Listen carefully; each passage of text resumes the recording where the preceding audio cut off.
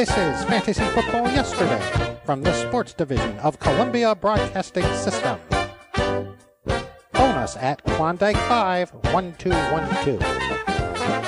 It's time to dominate your fantasy league, if you have a time machine. Now, here's some swell combination of Mr. Azer, Mr. Richard, Mr. Eisenberg, Mr. Cummings, and Mr. Gretsch. And we are coming at you live on Fantasy Football Yesterday. I am Mr. Azer. Mr. Richard, thank you for your beautiful voiceover work on our intro. You're welcome. I love it, Dave. Thank you so much. We're going back in time. We actually recorded 3 different cuts, so you went with the one that sounds like the Monopoly Man. Yes, it was the best one, obviously. And we welcome Hopefully you to everybody enjoys a fun week of fantasy football today. It's Fantasy Football Yesterday. We're looking at, basically since the late 90s, the best, the worst, the biggest busts, the biggest surprises, the Peyton Hillises of the world, the things we remember most about fantasy football in what's been a really fun era. A lot of points being scored, a lot of outstanding seasons, and running back seasons that you basically just don't see anymore, unless, of course, you saw it last year with Christian McCaffrey. But today, we're going through a draft that we did last week of the best seasons, the best individual seasons. Where did Christian McCaffrey's 2019 stack up? What about that LaDainian Tomlinson 2006 season? Was that the number one pick? It wasn't. Spoiler alert. We'll tell you why. Also, I want to bring up, all this week, in addition to the Fantasy Football Yesterday topics like Mount Rushmores, like I mentioned, the biggest busts. Also, we're going to take a look ahead on Friday we're going to predict the all half-decade team from this year to 2025. And that should be pretty interesting, like is Trevor Lawrence going to make the list. But going to have a big topic at the beginning of each show. We said hi to Dave. Mr. Eisenberg, good morning to you.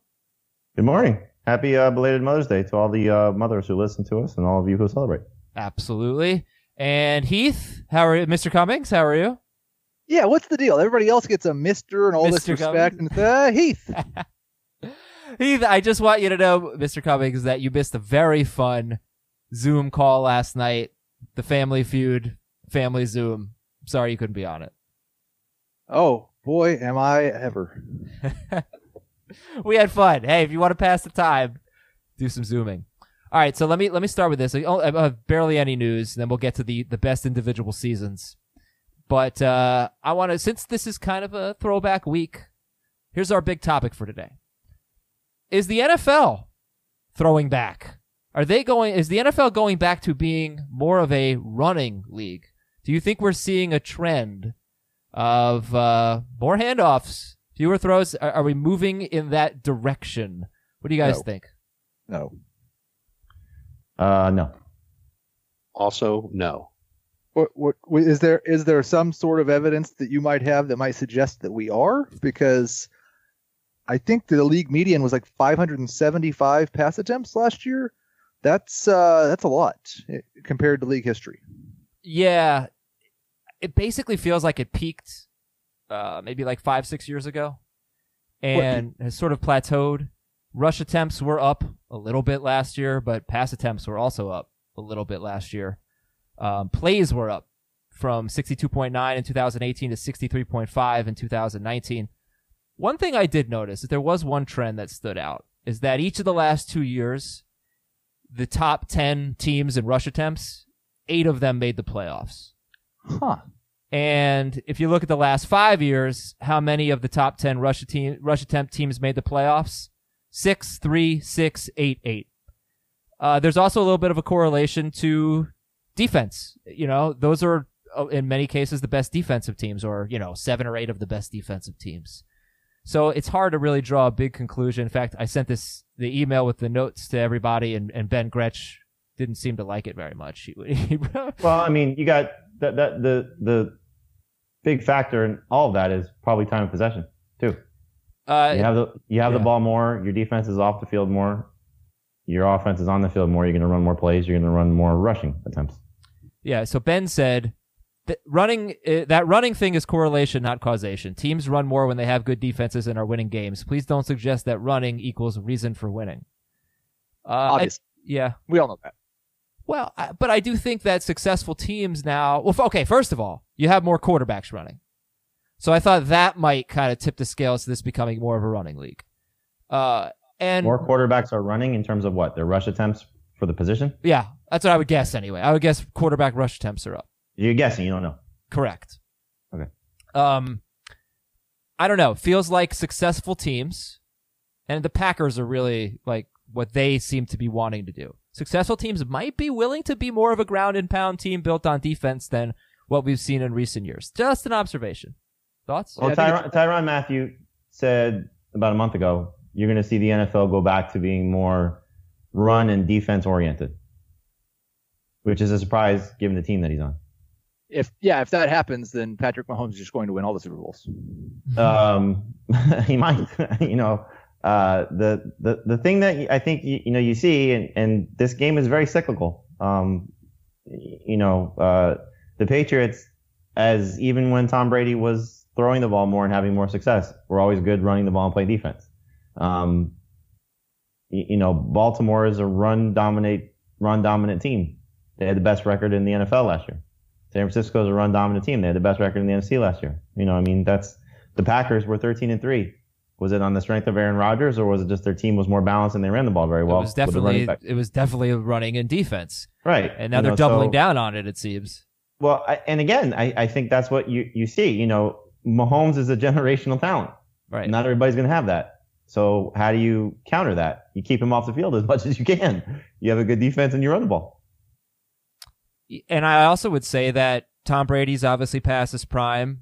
Aaron Rodgers hasn't been as good. Peyton Manning's gone. Maybe the quarterback, we were in a great golden era of quarterback play. Maybe we just don't have that anymore unless, of course, you have Patrick Mahomes. Is there anything to this, Dave? Do you think that this has a fantasy impact? Because I think, when you look at what we're going to be talking about today, the best seasons for running backs, what LaDainian Tomlinson and Priest Holmes and Steven Jackson and Marshall Faulk did, you really just don't see it. I mean, McCaffrey did it, but so much of it was his 115 catches. That's another way the game has changed. But so are we going to start seeing more like monstrous running back seasons like we did in 20 years ago or 15 years ago? If you mean monstrous running back seasons like the type of years that Adrian Peterson had, where he's just running the ball over and over and over again, I'm going to say no. I think versatility is the new name of the game in the NFL, and the more ways that you can beat a defense, the more ways you can help your offense, the more likely you are to play. And just think about guys like Christian McCaffrey, like Lamar Jackson. They come to the field with so many different ways to beat you. And I think teams are just going to try and take advantage of that. And it's almost, I don't want to make this sound more simple than it is, because football isn't really that simple of a game. But when defenses try and defend the pass, they're putting more defensive backs on the field. Those are smaller defensive players. Offenses might then use a physical running back like, I don't know, Derrick Henry, to go and pound on those defenses when they're, quote unquote, smaller. And then if a defense adjusts to it by getting bigger and putting a linebacker on the field, or, 3 defensive tackles to go with a pass rush or something like that, then the team will play chess and start throwing because there are slower people on the field. So I think it's going to be that. Jamie said it was cyclical. I think that that's a good way to put it. There's a chess match in every game, and it's probably chess match season to season as well. And teams are certainly seeing how Christian McCaffrey is just an amazing offensive weapon, and how Lamar Jackson is an offensive weapon. And there are players that were in this draft that Clyde Edwards-Helaire, he could be an offensive weapon because he's just such a good pass catcher out of the backfield, and we know that he can run the ball. So any way that versatility can help your team, the better off you are. And I think that offensive play calling, just to further the point of versatility, is also huge, because teams want to spread the ball around. They don't want to be predictable. They want to be balanced. Some teams would prefer to just throw a little bit more than run, and maybe their version of balanced is not exactly 50-50, but just keep people guessing. And if you can use personnel to do that as well, then you're going to win. But I do think it's important. You mentioned Christian McCaffrey, and teams are noticing what he did. And Clyde Edwards-Helaire, we were all a little bit surprised that he was the first choice. The reason those running backs are so impactful is because of what they do in the passing game. Yeah. Like, it's fun. Sorry, go ahead. No, go ahead. Well, I was going to say, it kind of in line with what both you guys were saying. We had McCaffrey on our set during Radio Row at Super Bowl 54 in Miami, and he, was kind of it was a funny conversation between Pete Prisco and Brian McFadden. McFadden's a 2-time Super Bowl champion with the Pittsburgh Steelers, and he said, McCaffrey said, Pete doesn't like you because you play running back. And Pete goes, no. I like him because he does the things I like what a running back does. And McCaffrey, heading into what was going to be a contract situation, as we know he got paid, he said, I had 1,000 yards receiving. How many receivers have 1,000 yards receiving? And he brought up the fact, Dave used the terminology. He said, I don't want to classify myself as a running back. I want to classify myself as an offensive weapon. I'm sure that was a little bit of posturing for his money, but I think that's the type of player you would love to have. Now, the difference is McCaffrey can run between the tackles, as we've seen, and he's been, very successful at the position. But are we going to find guys like that? I think that's what every team is searching for. You hope the guys that were drafted in the second round of this year's NFL draft, I don't think Jonathan Taylor profiles that way, but probably, if things go well and you get DeAndre Swift and Cam Akers and J.K. Dobbins, those guys can be those type of weapons, not to that ceiling. At least that's what you would project, but that would be the hope. And then you have another guy like Antonio Gibson, who the Redskins are already trying to, call the next Christian McCaffrey. Okay. Well, have we concluded our thoughts on this topic? No. We have not concluded? But it's good that you made a guess on how much quarterbacks are running. Well, you don't agree with me? I think you probably would find that their attempts year over year or, within a range. So. I think that since Josh Allen and Lamar Jackson have come into the league, it's probably, I don't know, I feel like it's a lot higher. Yeah, but because those guys are running. Yeah, those guys are leading the way right now. I mean, we didn't have Cam Newton last year, but still, I mean, I just think that, and when you look at fantasy success and what we saw last year with almost every quarterback in the top 10 having 250 or more rushing yards, big difference. And to be fair, the year before it was mostly pocket passers in the top 10. It was Matt Ryan and Ben Roethlisberger and guys like that. But I don't know. I would be shocked if quarterback rush attempts weren't up. I don't know in terms of rush attempts, but since 2000, I believe it is, there's been 24 quarterbacks to have at least 500 yards rushing. And so, I think if I remember looking at the story I wrote for Lamar Jackson, there was 2014 might have been a good year with Cam and Russell Wilson and what they did. Okay. But Kyler Murray, who were the top 3 in rushing yards last year? It was probably Lamar Jackson, Kyler Murray, and Josh Allen. They were the only 3 guys over 500 yards rushing. And they're all 1 to 2 years into the league. So I don't know. It's got to count. It's got to count for something. But the rushing comes down, as we've seen from Russell Wilson, for example. His second year, I think it was, he had 849 yards rushing, and he hasn't come close to that since. I think just we've brought more rushing quarterbacks, and it's a bigger part of the game. That I think is another NFL trend. Agreed. I just don't know if they're running more. And they're running for more yards. Is it design runs or is it plays breaking down? Doesn't matter. It's fewer passes. Well, I mean, if it's a passing set, it's fewer passes. That as not a design run. I don't care about what they're lining up in. I care about how many times they throw. Okay. Well, that's what I'm saying. But there were, the league median was higher last year than it was the year before in terms of pass attempts. Yeah. But we also ran more plays. So I think the percentage was probably, it was basically this. It was pretty similar. But yeah, you're right. I don't know. I wonder how many teams are going to try to duplicate the model of the Ravens and the 49ers, because it's harder to duplicate the model of the Chiefs because you don't have Patrick Mahomes. It's hard to duplicate the model of the Ravens. Well, the Ravens, the Ravens, but not the Niners. Not the Niners. We've seen time and time again. No, the Ravens have Lamar Jackson, but the Niners would be a better example. Who are the top 10? The top 10 in rushing attempts last year were Baltimore, San Francisco, Seattle, Minnesota, Indianapolis, Buffalo, Philadelphia, Dallas, New England, Tennessee. 8 of them made the playoffs. Let's move on. All right, it's time for fantasy football yesterday all week long on CBS Sports HQ as well, noon Eastern. Tomorrow, we're unveiling the positional Mount Rushmore, and that's going to coincide with what we do here on the podcast as well. But the Mount Rushmore is going to be great. Really fun debates there. That's Tuesday on the podcast and on HQ at noon Eastern.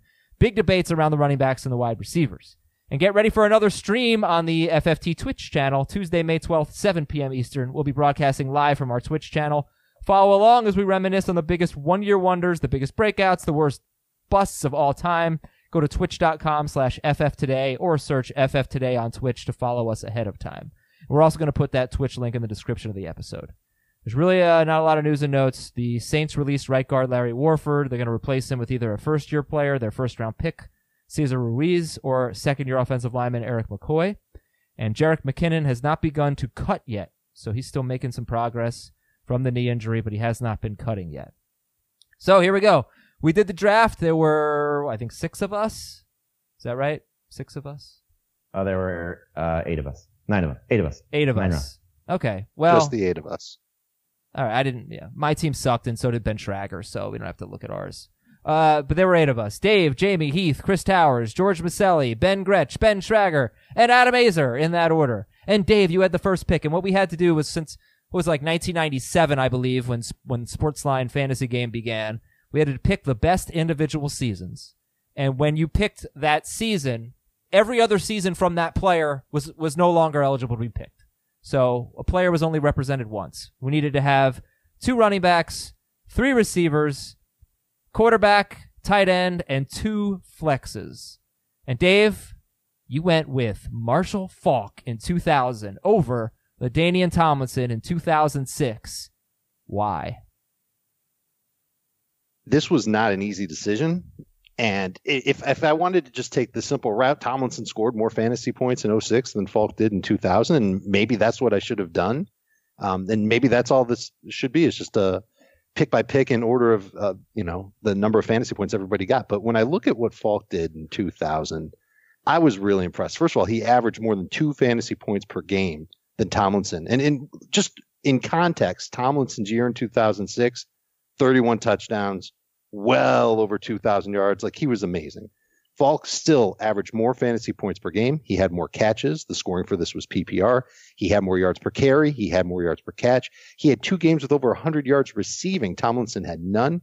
He had 7 games with over 150 total yards. LT had 6. He had 10 games with 5+ catches. LT had 5. He didn't fumble the whole year. He scored the 3rd most fantasy points since 1997, and he did it in only 14 games. I thought that made for a better season than LaDainian Tomlinson's record-breaking year. I know it sounds crazy because Tomlinson scored all those touchdowns. He had all those yards. If this were non-PPR, I'm pretty sure I couldn't make the same argument. But Marshall Faulk was outstanding, and he actually set the table for guys like Tomlinson and Christian McCaffrey and all these pass-catching backs. He was doing it at a ridiculous pace. And I just thought that was the best season all time for any running back. I didn't want to take a quarterback because I knew I could get a good value on one a little later on. Marshall Faulk was my first pick. I thought a good tiebreaker between those two was their performance in what was the fantasy playoffs then, weeks 14 through 16. Marshall Faulk outscored Tomlinson by more than 9 points per game. He scored eight touchdowns from weeks 14 through 16. They both had like 450 yards. It was just absurd. That's awesome. That's a good tiebreaker there. And this was subjective. You could do this any way you wanted, total points. I think what was interesting to me was really, I guess I had just forgotten about how great that season was for Faulk, because to me, the best fantasy season was Tomlinson in 2006, and that's what Jamie took with the second pick. But actually, in terms of PPR points per game, it was 3rd in this era behind Marshall Faulk and Priest Holmes in 2003. But Jamie, you were happy, I think, to take LaDainian Tomlinson. Yeah, and you mentioned that we really didn't have a parameter for how we were going to be judged. And I wrote the story about the draft, and just going back and looking at all the teams.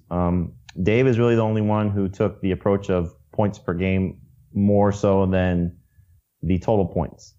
Just because in adding it all up, Dave was last of all of our teams in total points, but he was first in points per game. I was first in total points, and 3rd in points per game. Heath was 2nd in both.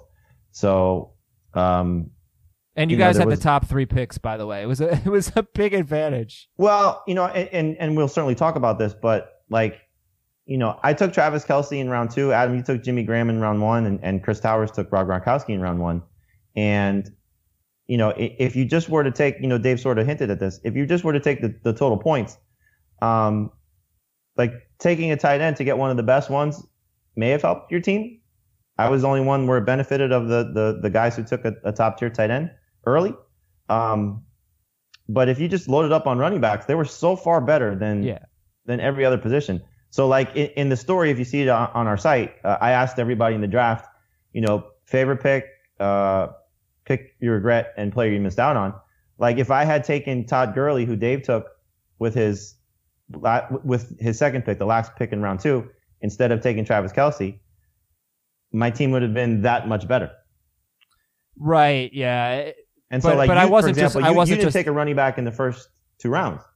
No, I didn't. I took Jimmy Graham and Antonio Brown. Graham in 2013, Brown in 2014. We'll get to my picks and I'll explain my reasoning, but I wasn't just looking for the most points. There was another criteria that I was using that I don't think anybody else was using, that I don't really get to explain till now, but it was the reason why I did it. All right, so Falk 1, Tomlinson 2, and then Heath, you took McCaffrey, 2019 McCaffrey 3. Yeah, and I just thought there was a little bit of a drop off in terms of total points after that, and I wanted to have an elite running back. Yeah, and I don't know why Chris went with Gronkowski over Priest Holmes, because Priest Holmes' 2003 season was just ridiculous. 320 carries for 1,400 yards, 27 touchdowns, plus another 690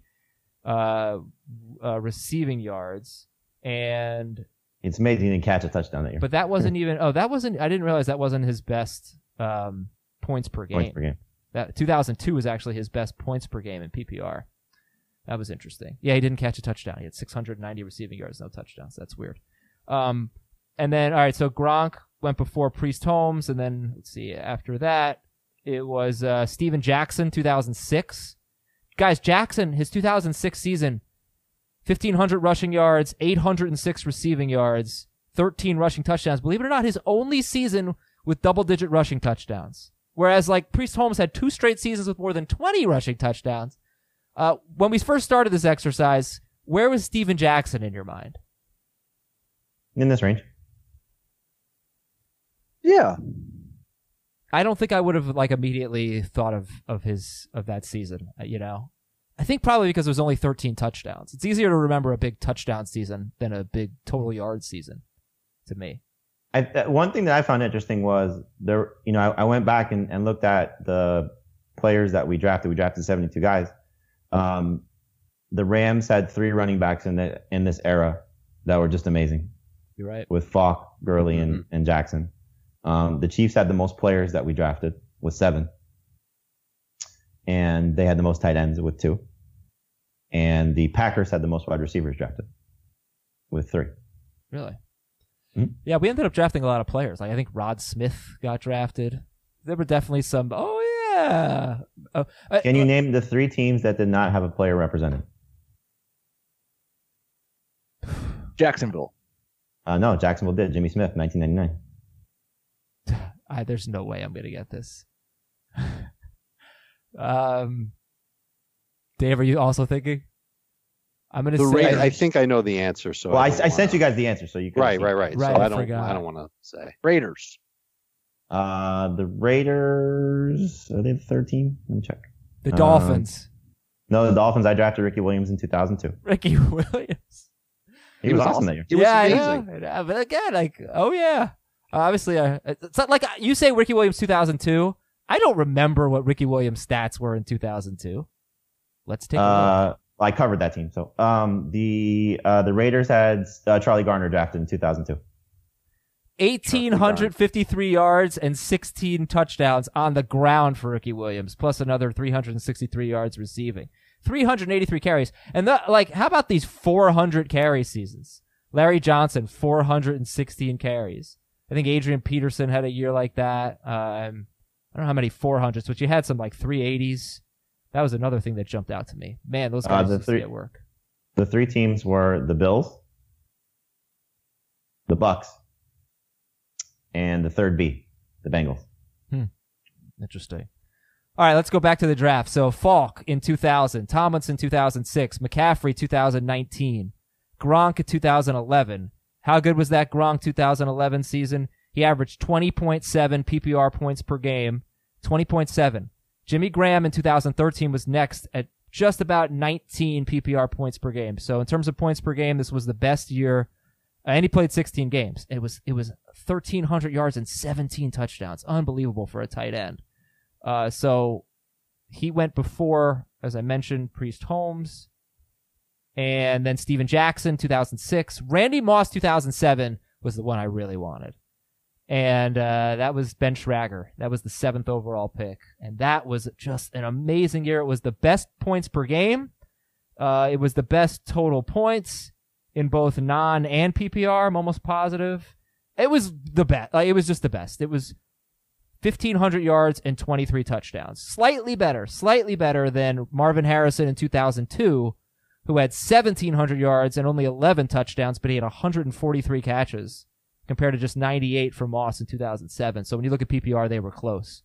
But here's what I loved about that season, guys, and this is what I was talking about, the criteria that I used. I wasn't able to track down his ADP, but Moss was coming off a bad year.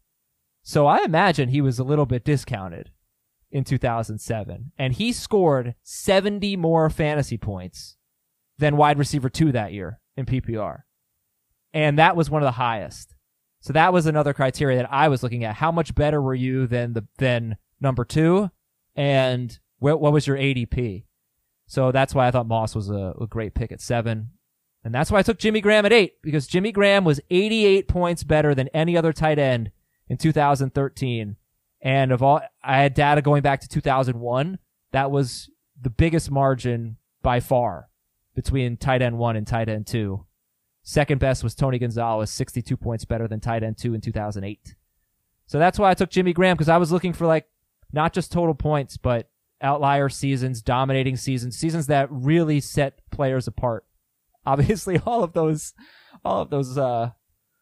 fit that bill, but Graham for me. I think that's good, though, that you at least have an explanation for why you have the worst team. The lowest scoring team, I guess. I don't know if it was it the lowest scoring? Jamie, did I come in last in points? No, Dave was last in total points, but again, he sacrificed games played for better seasons.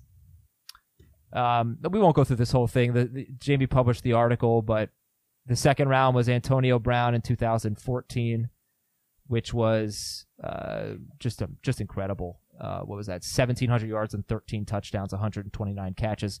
And once you take Antonio Brown, nobody else can take any other Antonio Brown seasons. So he had the 3rd best season, the 4th best season among all these wide receivers. So that's why I took him there. And then we had Arian Foster in 2010, David Johnson 2016. The first quarterback was Mahomes in 2018, and then Peyton Manning in 2013. Is Peyton Manning 2013 really the best season? Shouldn't that have gone first? Yep. Is the guy that's asking this question the guy that took Antonio Brown over Marvin Harrison? I am. And okay. There's got to be a reason why I did that. So let me investigate. First, you probably guessed. I took him because he was wide receiver 8 in ADP that season, and he finished as wide receiver 1, and he was 39 points better than everyone else. So I should have calculated that when I was adding up the team. It's whatever you want to do. I just thought that the fact that Brown went from wide receiver 8 to finishing number 1 was a big deal, whereas I would guess Marvin Harrison in 2002 was the number 1 wide receiver taken because he also finished number 1 in 2001. So I just thought the value was better. The fantasy points were almost identical. So what's a better season? Being number 1 as the guy who was drafted number 1, or being number 1 as the guy who was drafted number 8? You're welcome. Thank you. I'm the best. Now it makes sense. Yeah, but I don't know how big of a factor draft day value should be in this equation. That is because everybody that we're drafting was pretty much a not a 10th round pick or whatever in the year that they were drafted. But I don't see that as being a huge part of the equation. That is actually the case for Rob Gronkowski in 2011. Oh, I remember that. Because that was his second year. He had whatever, rookie year, he was like the 12th tight end off the board or something like that in ADP. So if that's the criteria you want to use, you could argue that was the best season that we've seen.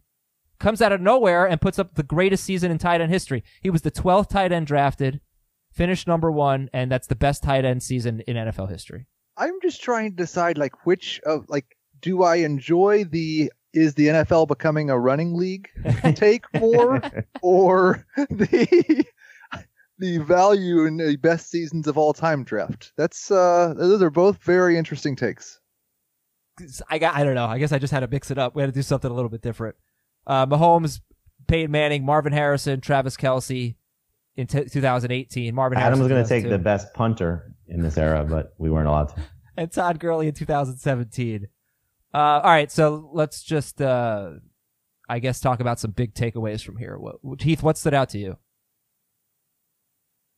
Overall, I thought, I understood why there was the big run on running backs, but I thought that there were some spectacular wide receiver values in the later rounds. Such as?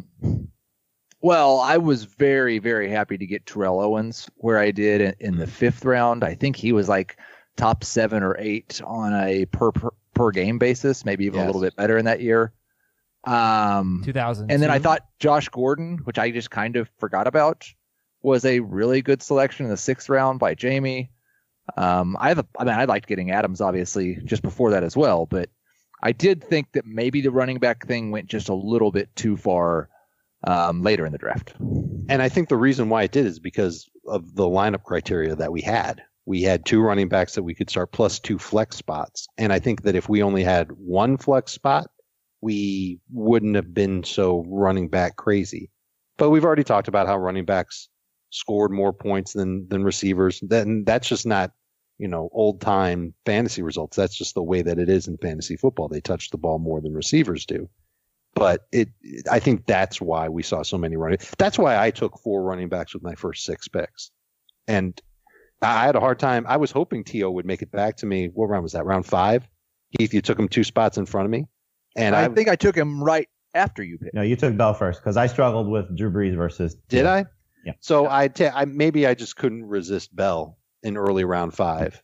And then that's what it is that I was hoping Gordon would make it to me in round 6, and Jamie took him 1 spot in front of me. But those were 2 receivers that I was looking at. And when Gordon was gone and there was a big receiver run in round 5, I just said, forget it. I'm going to take another running back to fill my flex, and Portis 2003. I think if you want to look at just the trends, the running back seasons, let me just make sure I got this stat right. So the top 10 running back seasons in terms of total fantasy points, only 2 of them were after 2006. Tomlinson, then McCaffrey in 2019 was 2. Marshall Faulk, Priest Holmes, Adanian Tomlinson, Priest Holmes, Marshall Faulk, Steven Jackson. Number 9 was David Johnson from 2016, and number 10 was Marshall Faulk. Number 11 was Edgerrin James in 2000. Pretty amazing, the early 2000s up to 2006. You have some of the great all-time seasons from running backs, and you just don't really get that anymore, which makes Christian McCaffrey's 2019 season even more remarkable. Where was Adrian Peterson drafted?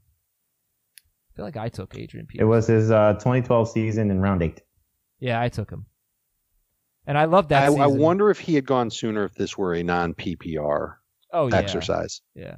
I'm sure he would have. Yeah, I mean, it's funny. This is a great example, again, of that's 2,100 yards rushing. Wow. Right. Yeah. Look how impactful catches are in PPR. And there are a lot of people that deem that as unfair. They don't think it's right that catches are worth a full point, the equivalent of 10 yards in fantasy football. And maybe this is another example, a historical example of why that's the case. Oh, Charlie Adrian Garner. Peterson, he was one of the greatest running backs in the whole era that we're looking at here. And he didn't go until round 8 because he didn't catch the ball that much. He's on the Mount Rushmore, right? Yes, he made the Mount Rushmore.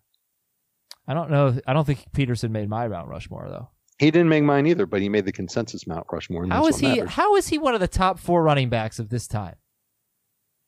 How is he one of the top 4 running backs of this time? Like, because he was outstanding for a long period of time. He's got to be number 4 because Tomlinson, Falk, and Holmes are like easy they were consensus top 3, right? Right.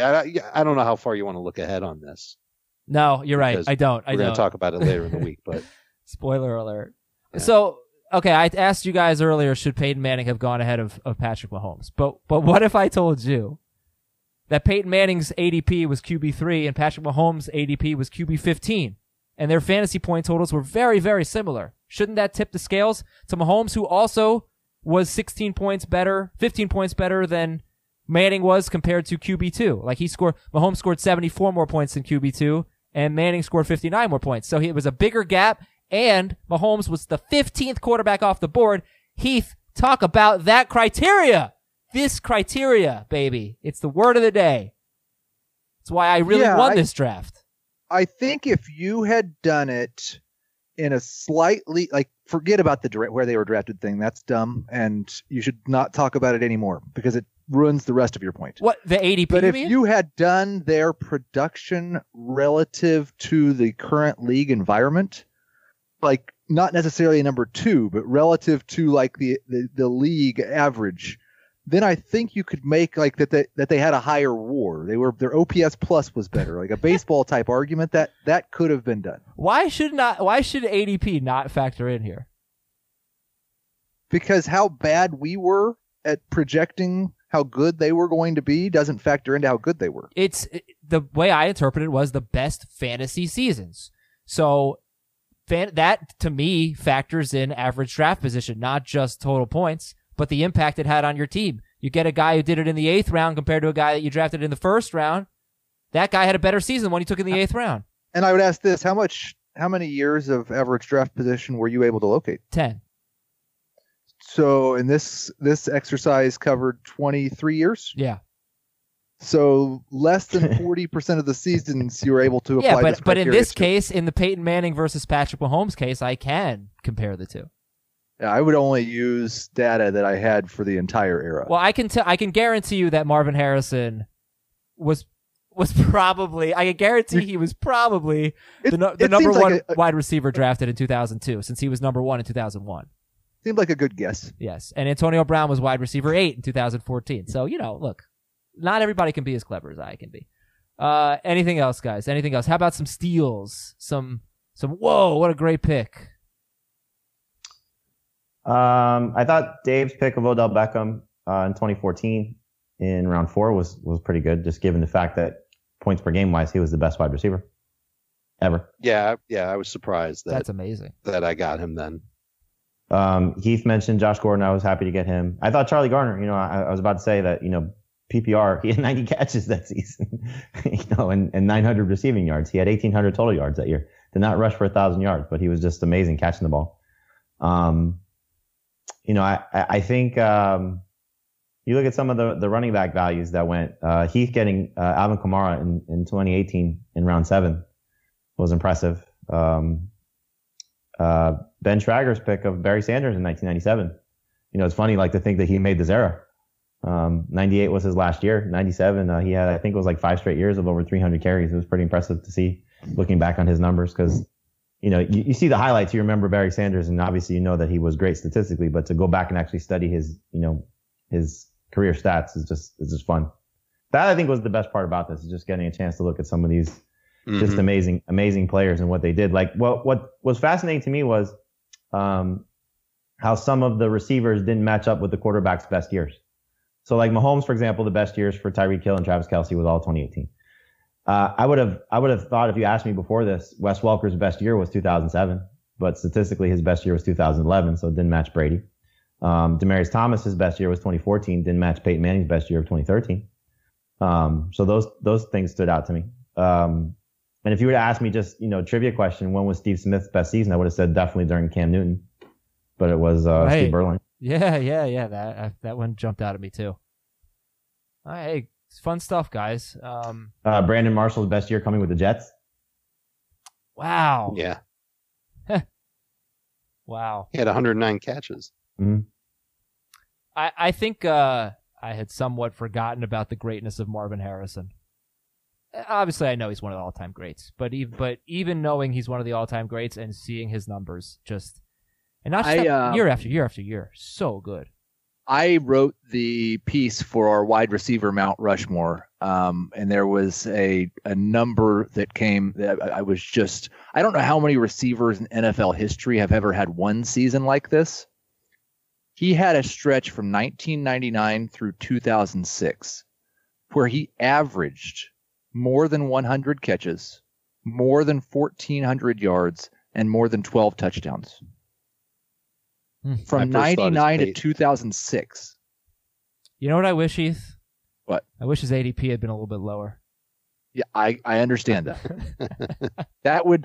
That's probably why I think you may have been the only person. No, you were the only person to not have Randy Moss in your top 2. Really? Yeah. Who in my top 2? Brown and Harrison? I think so, yeah. Well, like Antonio Brown. Okay, Marvin Harrison 2002. That was his best year. 23.89 fantasy points per game. Antonio Brown 2014, 23.81. And then Antonio Brown had the next best season, right? So it's Moss 2007, Harrison 2002, Brown 2014, Brown 2015. I got no problem with that. They're you know what? Not going to spoil Mount Rushmore. It's not going to spoil it. All right, guys. So thank you. That was awesome. It was really fun. And tomorrow, Mount Rushmore. I think that's going to be the best one. I'm looking forward to those debates. And it's all going to be on HQ this week as well. You can see the results of this draft on cbssports.com/fantasy. Let's take a quick break. When we come back, we'll read some emails to finish the show. The perfect combination of versatile athleisure and training apparel has arrived. Thanks to the visionary minds of New Balance, Clutch Athletics, and Rich Paul, the designs reflect the heart of the athlete and the spirit of the community. With rising defensive football stars Will Anderson and Chase Young on the roster, Clutch Athletics brings the best innovative gear to all athletes, giving them style and performance on and off the field. Learn more and purchase Clutch Athletics at newbalance.com. Robert Half research indicates 9 out of 10 hiring managers are having difficulty hiring. If you have open roles, chances are you're feeling this too. That's why you need Robert Half.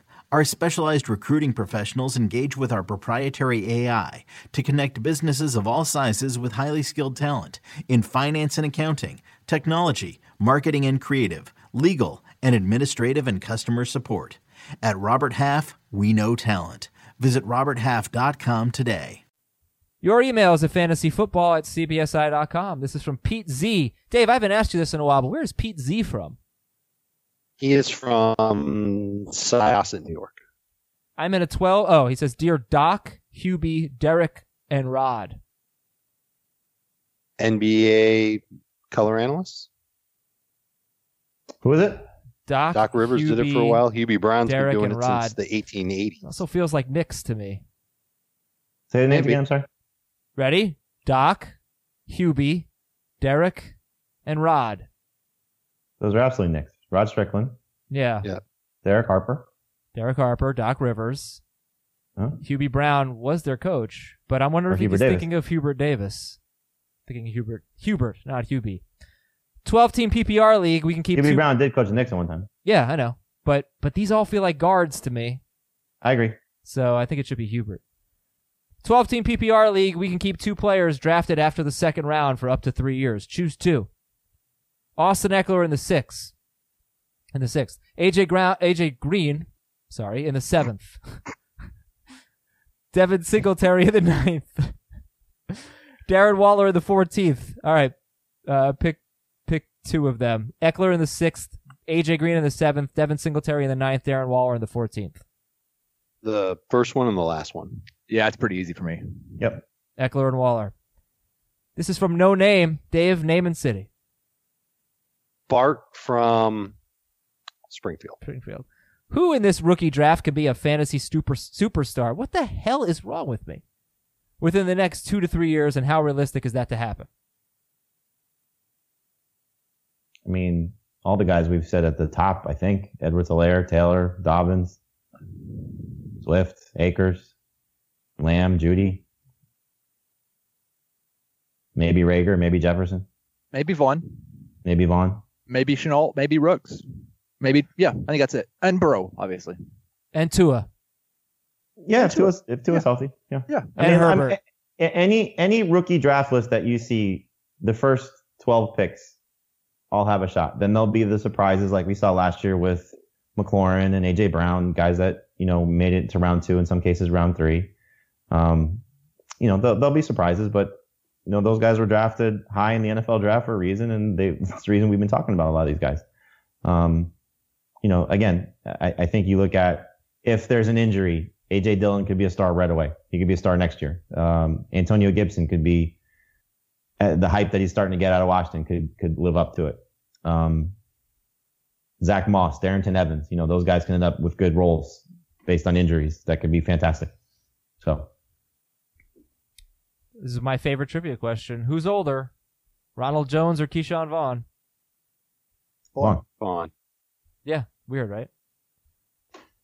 He played 4 years in college. Yeah, not a lot of good running backs do that. Yep.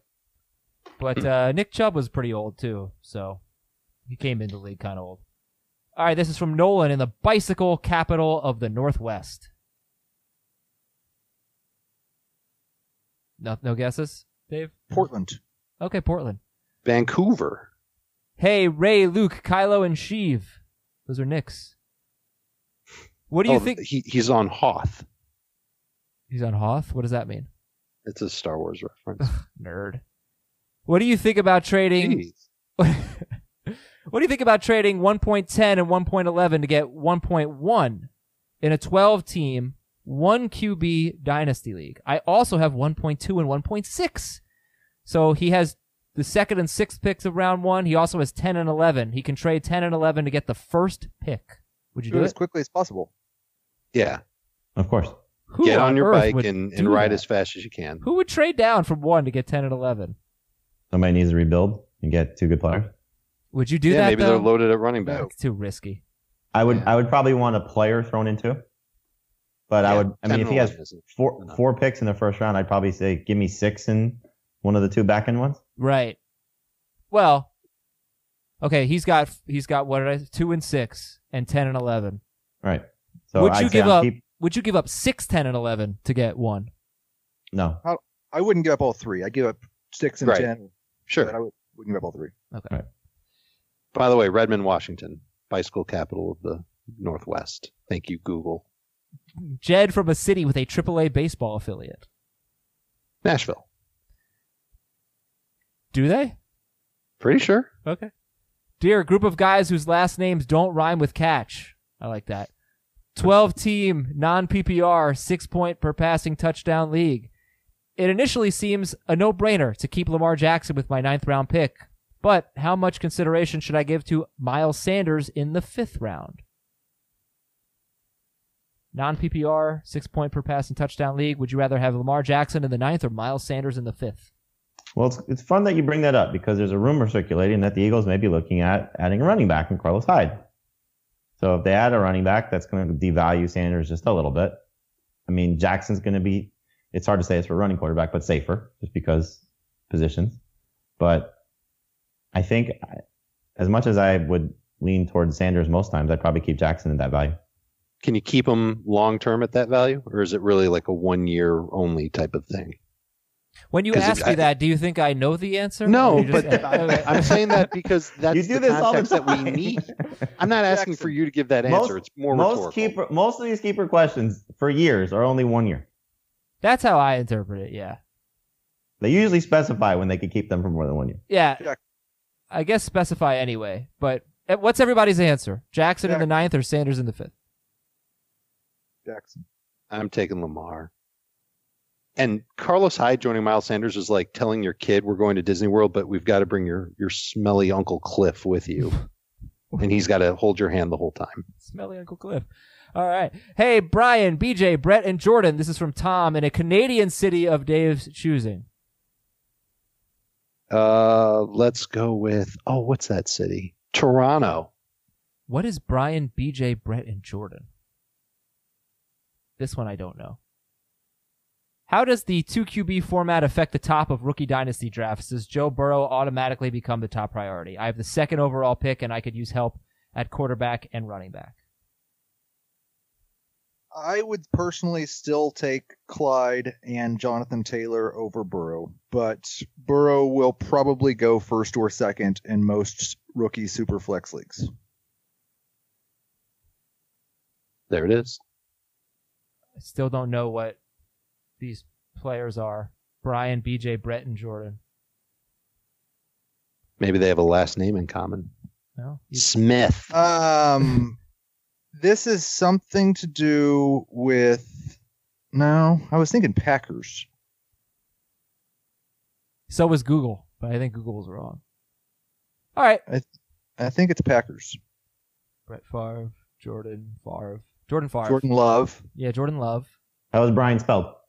Brian. Okay, so it's not Balaga. He's no longer there. Let's talk more about criteria. On tomorrow's show, Mount Rushmore. Fantasy football yesterday continues all week long. Hope you enjoyed the first edition. What's happening today? What's that? There's something else today that's happening? What? You should promote. I already did. I promoted HQ like 6 times. Eh. No, I promoted HQ. I feel very good about my HQ promotion. I will be defending the honor of Terrell Owens on tomorrow's show. And your Mount Rushmore. Yes. Okay. One of us was really, really low on Tony Gonzalez, apparently. So that has to be discussed as well.